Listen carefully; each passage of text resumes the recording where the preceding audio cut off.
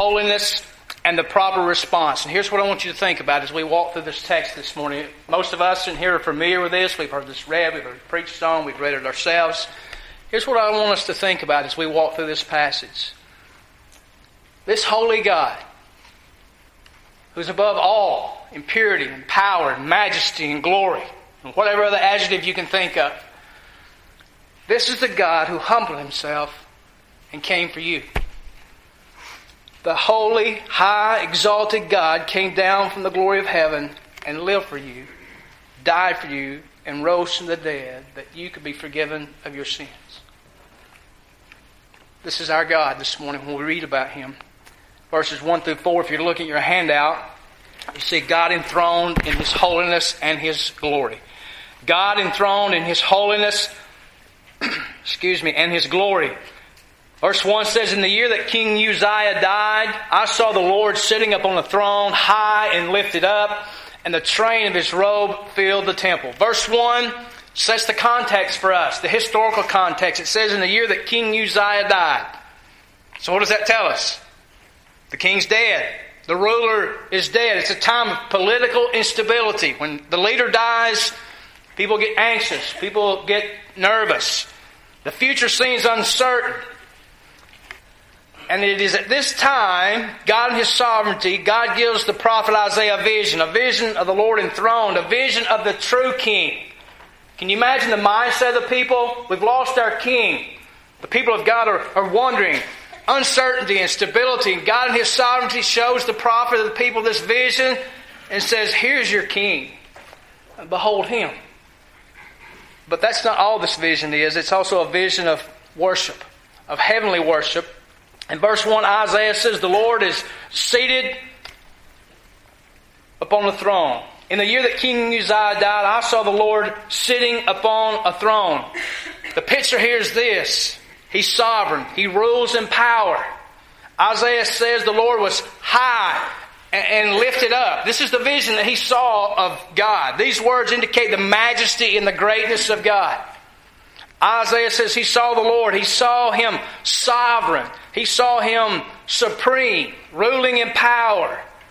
Isaiah saw God majestic and great. And who has just died? The leader, the king. And people are in despair. They're uncertain. And God in His grace and His sovereignty and His love, He comes to their prophet and says, behold your king. Here's the one you look to. You see this picture that God gives of Himself to Isaiah to proclaim to the people? Majestic, holy, glorious, high, lifted up, powerful. Have you ever looked at something extremely large and felt so small and insignificant? You ever done that? I remember I went to the Grand Canyon. When I saw the Grand Canyon for the first time, man, I felt small. I thought, my goodness, look at this. Never mind the fact that once I got up there and saw it, I started backing up. Because I'm not a heights person. And the further I could get away from the edge, the better off I was. People walking up close to the edge just made I began to sweat because other people were getting, I thought, too close. And it was enormous. It was this grand and glorious thing, and I felt so small. You see the picture that God has given Himself to the prophet to give to the people, and here's what I want us to think about. We're too great in our own eyes, people. We're too great in our own eyes. And I'm not just talking about people in general. I'm talking about us, the people of God. We're too great in our own eyes. A true vision of our Lord should humble us. What Isaiah's view of God does to him, it should do the same to us. There's a response to this holiness that it's going to be coming toward the end here. In verse 1 it says, notice here, it just keeps going on, showing us how glorious God is. It says, in the train of His robe filled the temple. Train refers to the hem of a robe. That's what that's talking about. Relate it to the dress or wedding dress of a bride, okay? Everybody been to a wedding at least once? Bride comes in, dress, long, train, right? Imagine a bride coming in this building, the train of her dress, having to be carried by so many people that we have to lay it up in the choir loft and we have to move it around the room and move it around this side and bring it down the aisle, throw it over the pews, and it fills the church building up. That would be a train, would it not?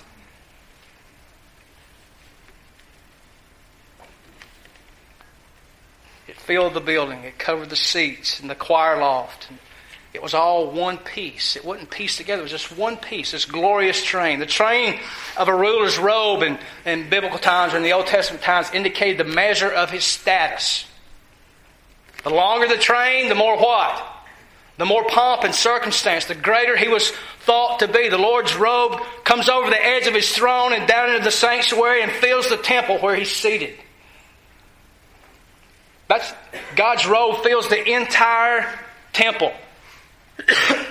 It means that God's incomparable. He's unmatched, without equal. Majesty, And listen, here's what I want you to understand. The temple here, listen to this, is not the temple in Jerusalem. That's not the temple it's talking about. Solomon says this. This is the heavenly temple. This is not the temple in Jerusalem, but it's the heavenly temple. In 2 Chronicles chapter 2, verse 6, here's what Solomon says. But who is able to build him a house, since heaven, even highest heaven, cannot contain him? Who am I to build a house for him, except as a place to make offerings before him? In Acts chapter 7, Stephen says, the Most High does not dwell in houses made by hands. This is not a temple. This is not a confined space. This is the heavenly temple. It's the glory of heaven, and God's train fills what? The whole place. The glory and the majesty of God. And here's what you and I need to be thinking. These images point us to the majesty of God in order to stir reverence and awe within us. Remember, what's going on with the people? Worried. What's going to happen? And God says, here's your king. And He shows them how glorious He is. These images point us to the majesty. And it should stir reverence in our hearts. Can I tell you something? This is not the big guy upstairs. You ever had somebody say that to you? There are not very many times I want to put people in a headlock. But when they refer to God as the big guy upstairs, I'm going, man, you have no idea what you're saying. True worship begins when we stop and consider the wonder, power, and otherness, if you will, of God. That's what God is wanting us to see here. The glory and the majesty of the Lord enthroned is the main truth about God that Satan wants to blind our eyes to. He doesn't want us to see this. He doesn't want us to live in light of Jesus, the Son of God, ruling and reigning in our life. Satan wants to fool us about every moment of every day of our lives. That this God you serve, He's not really that great. He's not really that glorious. You know how that happens? When something goes wrong in your life, what do? God gets put out here and everything's about you. Satan does that. That's who's telling you that. That's who's moving your thoughts and your ideas away from God. That's the thing that Satan wants to do, is he wants to move us away from our glorious and our great and our majestic God. Look at verse 2. It says, above him stood the seraphim. Each had 6 wings. With 2 he covered his face, and with 2 he covered his feet, and with 2 he flew. Now, no one knows with certainty what these strange 6-winged creatures are. Notice I said no one knows for certainty.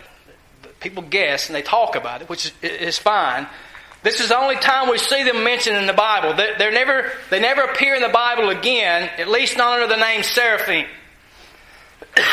This word seraphim, listen to this, means fiery burning ones.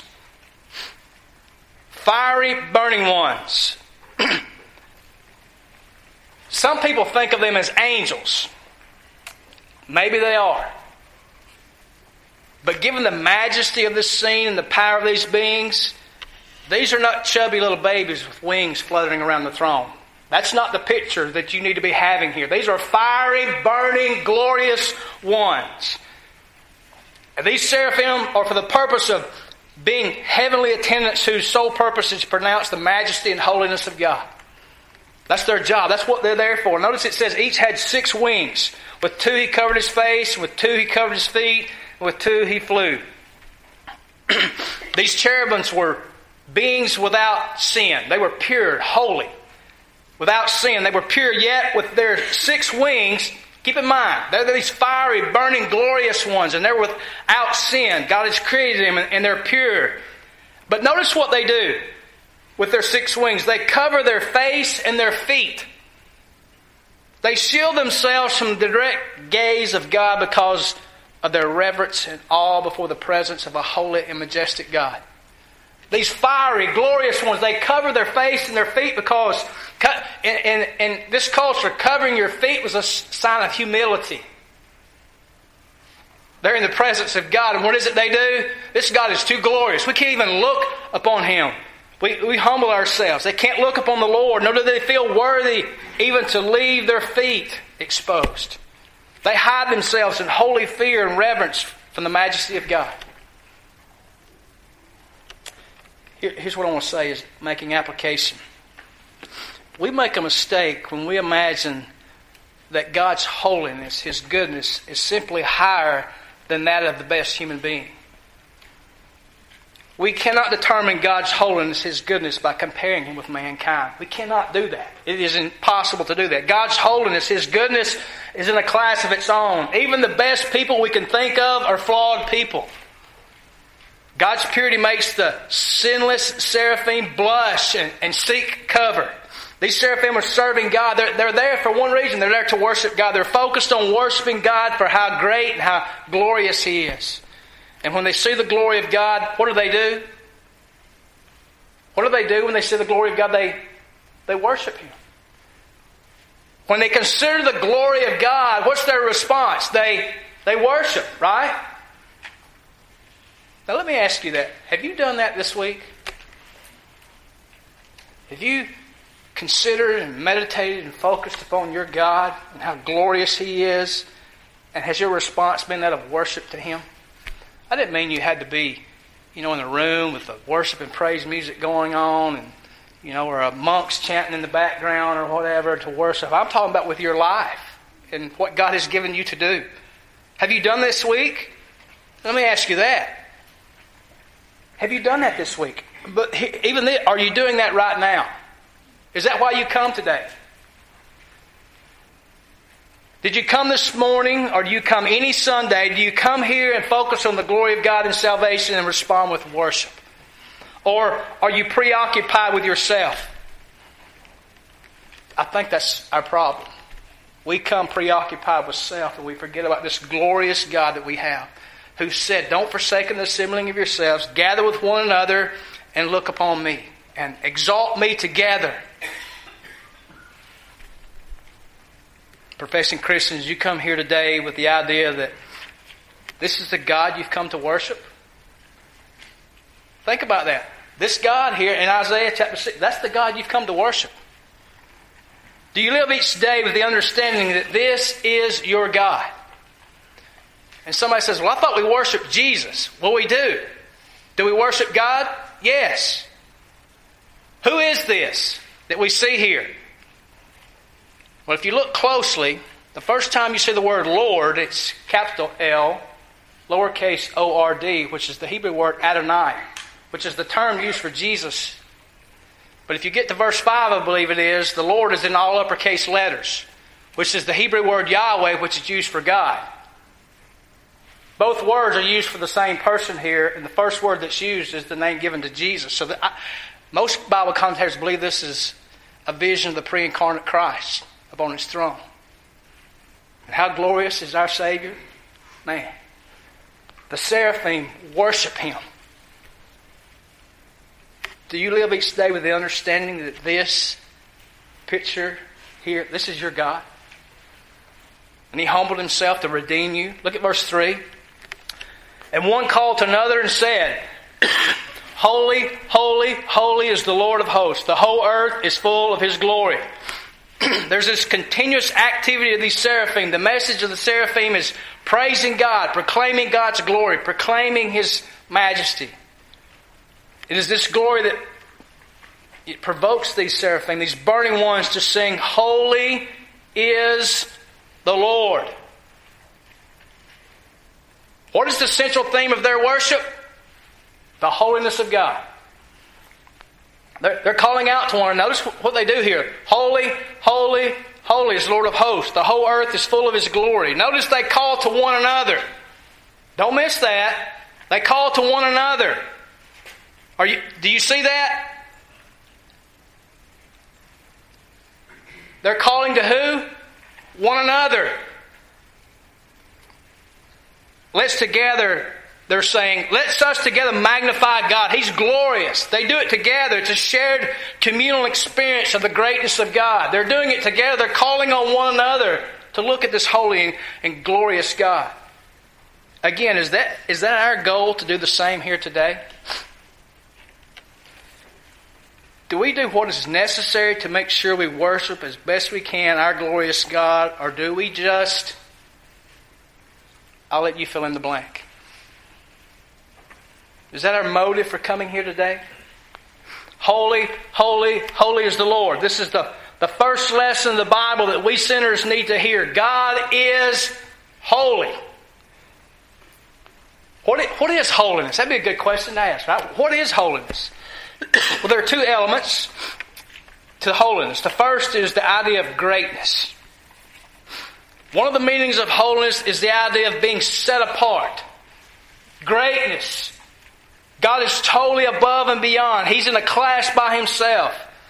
In Exodus chapter 15, if you were to look there in verses 8 through 11, it tells us that there's a profound difference between Him and those He has created. There's a big difference between us and God. He's great, grand, and majestic, and He is awesome. So holiness points us to a picture of the greatness of God and how glorious He is. The second aspect of holiness, and the one we generally think of most, is the idea of what? Purity, right? God is good. He does what is right. He never does what is wrong. God is unstained by and uncompromising with sin. And here's what I want to say about that for us. God does not bend a little when it comes to wrongdoing. God doesn't do that. God always acts in a righteous manner because His nature is holiness. God doesn't sweep things under the rug. He doesn't wink at our sin. His wrath is upon us because of our sin. But what does God do for us out of His love? He sends Jesus to take that wrath. In the Hebrew language, there's a way in which comparatives and superlatives are expressed. Now, I don't want to insult your intelligence, but English lesson. Comparative is what? Good, better. A superlative is what? Good, better, best. And so comparatives are repeated twice in the Hebrew language. Superlatives are repeated, anybody want to guess? 3 times. In other words, the seraphim are expressing what is ultimate about God. It's the superlative, it's the most glorious thing about God, is His holiness. There are very few occasions when the Bible elevates something in the superlative degree. And it does so about the holiness of God here, and it does it one more time in the book of Revelation chapter 4 verse 8, and there it says, Holy, holy, holy, the Lord God Almighty, who was, who is, and who is to come. God is not simply holy or even holy, holy. He is holy to the highest degree. Holiness is central to who God is. No other attribute of God is praised like this. Not love, not mercy, not justice, not sovereignty, just holy. You never read the Bible and it says God is love, love, love, love, right? God is just. You never see that, right? The only time you see that is in relation to His holiness. Just holy. The word holy also means that God is completely free and separate from what is sinful. God is holy in thought, word, and deed. God is distinct from us. He's in a class by Himself. He has no equal. In other words, there's a profound difference between Him and those He has created. Here's what I want to say.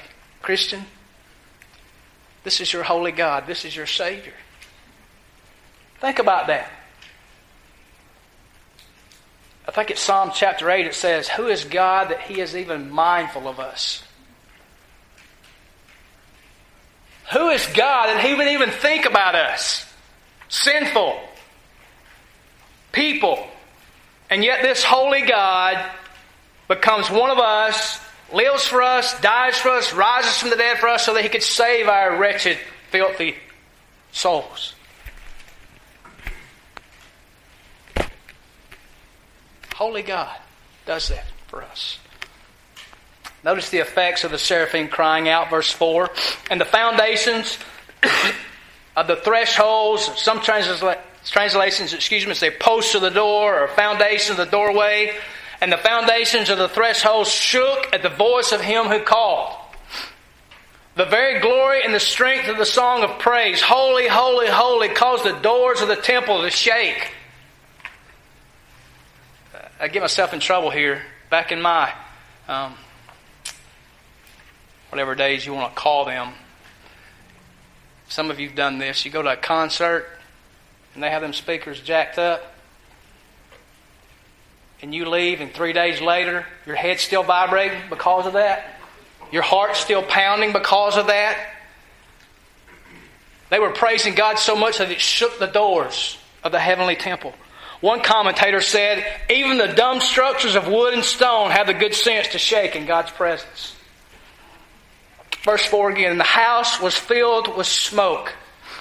In the Bible, smoke is often represented as being associated with the presence of God. You see smoke in the Bible, it's often associated with the presence of God. And the temple was, how much smoke was in the temple? It was full. The train filled the temple. These images here for us point us to the majesty and the glory of God. This should provoke reverence and awe in our lives. True worship begins when we stop and take in the wonder, power, and otherness of God. Worship begins when we catch a glimpse of God's holiness. And you know, I think that's what's wrong in my life, in your life, in the life of our church. We've forgotten who our God is. We have completely forgotten how glorious and how holy He is. And we kind of impose upon Him our view of what He is. Verse 5, your outline. The unworthiness of sinful man. By the way, this is one of the responses. And I said, woe is me, for I am lost. Some translations say undone or ruined. For I am a man of unclean lips, and I dwell in the midst of a people of unclean lips. For my eyes have seen the King, the Lord of hosts. There's that capital L, capital O, capital R, capital D. Isaiah was confronted with the realization of God's holiness, and he became deeply aware of what? His sinfulness and the sinfulness of the people with which he lived. That's the question I have for myself and you. Is that what we do? When we look upon the holiness of God, do we look at ourselves in comparison to that? Isaiah was a man of integrity, and yet he was confronted with the understanding of God's holiness. He became profoundly aware of his own sinfulness and the sinfulness of people around him. Isaiah's response is not what we would expect. He didn't say something like, wow, that's cool. Isaiah's impressed. He says, I'm undone. I'm ruined. In other words, God's holiness makes him come apart at the seams. When's the last time that happened for me? When's the last time that happened for you? As long as our gaze is fixed on this earth, we have no problem with ourselves at all. But if we contemplate who God is, we'll be broken. Security and arrogance are wiped out. Sinful people are reduced to trembling with one glimpse of God. If we look to God and see Him for who He is, we'll look at ourselves and say, woe is me. Isaiah says that, woe is me. The idea is that of agonizing due to tragedy falling upon a person. It refers to self-condemnation. Why such a statement? Notice, for I am lost, I'm undone.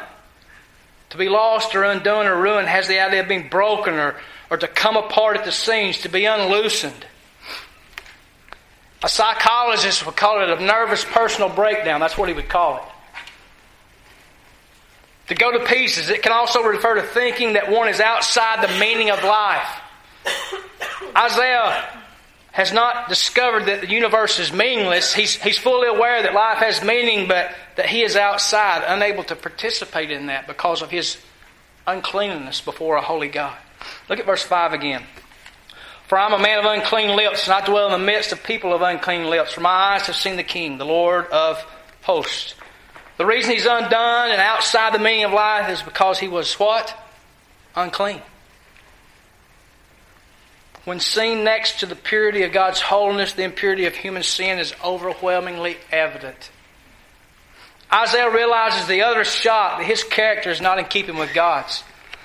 The first response, notice here, of an unholy person to the holiness of God should be a severe awareness of personal sin. When the unholy meets the holy, we become very conscious of our own sinfulness. And here's what I'd say as application. You know, and I put myself in this category. You and I can feel that we're doing pretty well because we compare ourselves to who? One another. Don't we? Well, I'm not like... You've said those words, right? Well, at least I ain't... When we compare ourselves to those around us, we can always spot those who seem to be worse than we are, right? There's always somebody we can find worse than us. However, when we compare ourselves to the standard of absolute holiness, look out. If you're here today and you have no sense of your sinfulness, you have not had a true sense of the true God. If you believe that you can do good things and be right with God, you have no awareness of how deeply stained you really are. We must be undone before we can be remade. That's what Isaiah is saying here. We must be undone before we can be remade. Verses 6 and 7. God's provision for forgiveness. Once Isaiah realizes and acknowledges sin, notice what happens in verse 7. Let me say that again. Notice, once Isaiah realizes and acknowledges sin, notice what happens. What does Isaiah do? He realizes and he acknowledges his sin. What happens? One of the seraphim flew to me, having in his hand a burning coal. They had taken with tongs from the altar. And he touched my mouth and said, Behold, this has touched your lips. Your guilt is taken away and your sin atoned for. What does Isaiah do? He sees himself undone. And what happens once he realizes and acknowledges that? What happens? Guilt is taken away and sin is atoned for. God did not allow Isaiah to beg. Notice, Isaiah didn't have to beg. God responded in mercy. One of the seraphim take a hot coal and they touch it to his mouth. You're like, I bet that felt good. Now, whether it was actually happening or if this is symbolic, I don't know. Why? Why this picture of a burning hot coal being put on the mouth to symbolize forgiveness and atonement? Have you ever heard of someone going to the doctor and having something cauterized?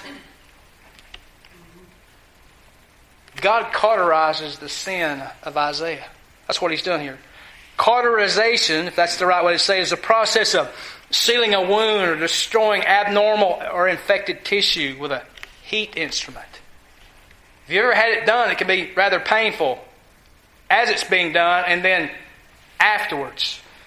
God cauterizes Isaiah's lips. He eliminates the impurity. His guilt is taken away. It's atoned for. The point was not to torment Isaiah, but to cleanse him. He cauterizes the lips of his servant. He forgave his sin.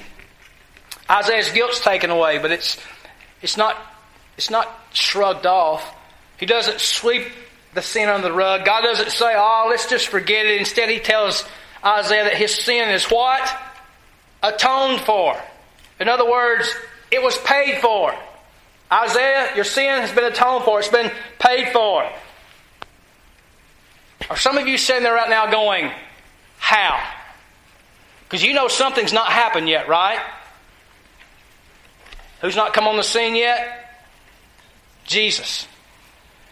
How is that possible? I say it's paid for by Jesus. How can that be? Isaiah lived 100 years, hundreds of years before Jesus. But the promise had been made and the plan was in place, and Isaiah believed that. He had faith in that. God forgave Isaiah on the basis of what Christ was going to do hundreds of years later. Just like He's willing to forgive you and I on the basis of what He has done many hundreds of years before us. Isaiah says, here's what Isaiah says. He says, I fall short of the glory of God. You know what Isaiah's seen? And he looks at himself and he says, man, I fall short of the glory of God. Does that sound familiar to you? Romans 3:23 says, all have sinned and fall what? Short of the glory of God. Romans 6:23 says, the wages of sin is death, Because you've fallen short of the glory of God, but the gift of God is what? Eternal life in who? Christ Jesus our Lord. Finding God's forgiveness for our sin begins by admitting our guilt, just like Isaiah did. To insist we're innocent when we're not leaves us condemned before God. But when we admit our sin, our guilt, and our need, what does God do? He offers grace and forgiveness. Romans chapter 10, verses 9 and 10 says, if you confess with your mouth that Jesus is Lord and believe in your heart that God has raised Him from the dead, you will be saved. For with the heart one believes and is justified, and with the mouth one confesses and is saved. Imagine this. If you could start your life all over today. Imagine that. If you could start your life all over.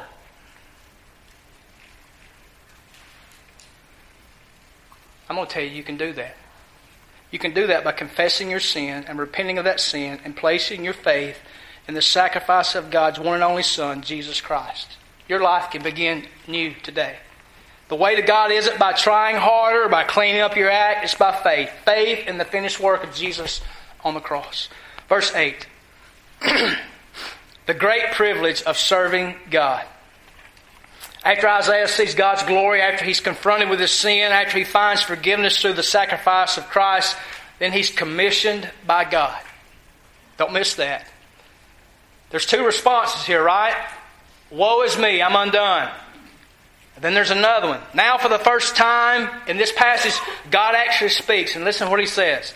And I heard the voice of the Lord saying, whom shall I send and who will go for us?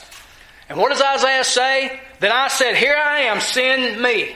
This is probably the most famous part of this verse that we can remember. What is Isaiah saying here? He's saying now, willing to serve God, to be a part of God's mission. I'm willing to be a part of this, God. It's not out of obligation, but out of gratitude and out of a desire to exalt the glory of God. It's about bringing other people into the kingdom, but what is motivating Isaiah to be on God's mission? God's glory. Don't miss this. God is making it clear that knowing His forgiveness is not just a fire insurance policy. It's not just a get out of hell free card. Knowing God's forgiveness in Jesus is a call to glorify God by going to the lost. And when they trust in Jesus, we grow them, we teach them to follow Jesus. That's what we do. Isaiah wants the world to know the greatness and the goodness of God. Is that what we want? That's what God wants for His church. Listen to me. That's why we're here. That is what you should want for your church. Here's how we can apply this. When you experience God's forgiveness of sin in Christ, you're to lovingly respond to that salvation by doing what God wants. In response to his cleansing, Isaiah submitted himself entirely to God's service. What does he say? Here I am, God send me. That's exactly what every Christian should do. That's exactly what we as a church should do. Here I am, send me to my community. Here I am, send me to those I work with. Here I am, send me to those I go to school with. Here I am, send me to my neighbors. But before we can carry out God's call to speak for Him to those around us, we must be cleansed just like Isaiah was. Confessing our sins and submitting control to God. See, Isaiah was already a believer. He just recognized something in his life wasn't right? He was sinful. Letting God purify us will be painful. But we must be purified so we can truly present our pure and holy God. What pure and holy God is going to allow you to go dirty and stained to present Him to a lost world? God will not bless His people in His mission if we are turning a blind eye to sin. God is not going to do that. Let me finish by saying this. First, it should be obvious that there's no better way to use our time than to use it for God's glory. There's nothing better, there's no one greater or more worthy than our God of our time. He's our life, our hope, our joy. To run after it and serve anything other than the Lord, can I tell you something? It's foolish. It's a waste of your time. Look at your own heart and turn away from the trivial pursuits that occupy our life and our energy a lot of times. Second, we need to take personal holiness seriously. We spend far too much of our lives playing with sin. And I'm no exception. I find myself compromising with what is unholy far too often. Right? We push God off to the side when we feel He's getting in the way of our enjoyment or our entertainment. Right? We push Him off to the side. Taking holiness seriously means significant changes in our lives. And like you, I resist those changes. However, if we understand God's mercy and grace at all, if we have a sense of God's holiness, which is becoming more and more rare in our churches, if we have any sense of God's holiness, we'll want to clean all that is sinful from our lives. And I say this for myself today as well as you. It's time to do a personal inventory and make some changes to our entertainment, to the use of our time, to the way we spend our money, to the way we talk, to the way we do our jobs, to the way we treat others, and that includes children and spouses, the way you worship or the lack of worship, both daily and in corporate worship. Maybe today I'm going to ask our musicians just to come, and I'm going to ask them to once again just play. We're not going to sing. I want you staying in your seats right where you are. I want them to come and play this morning.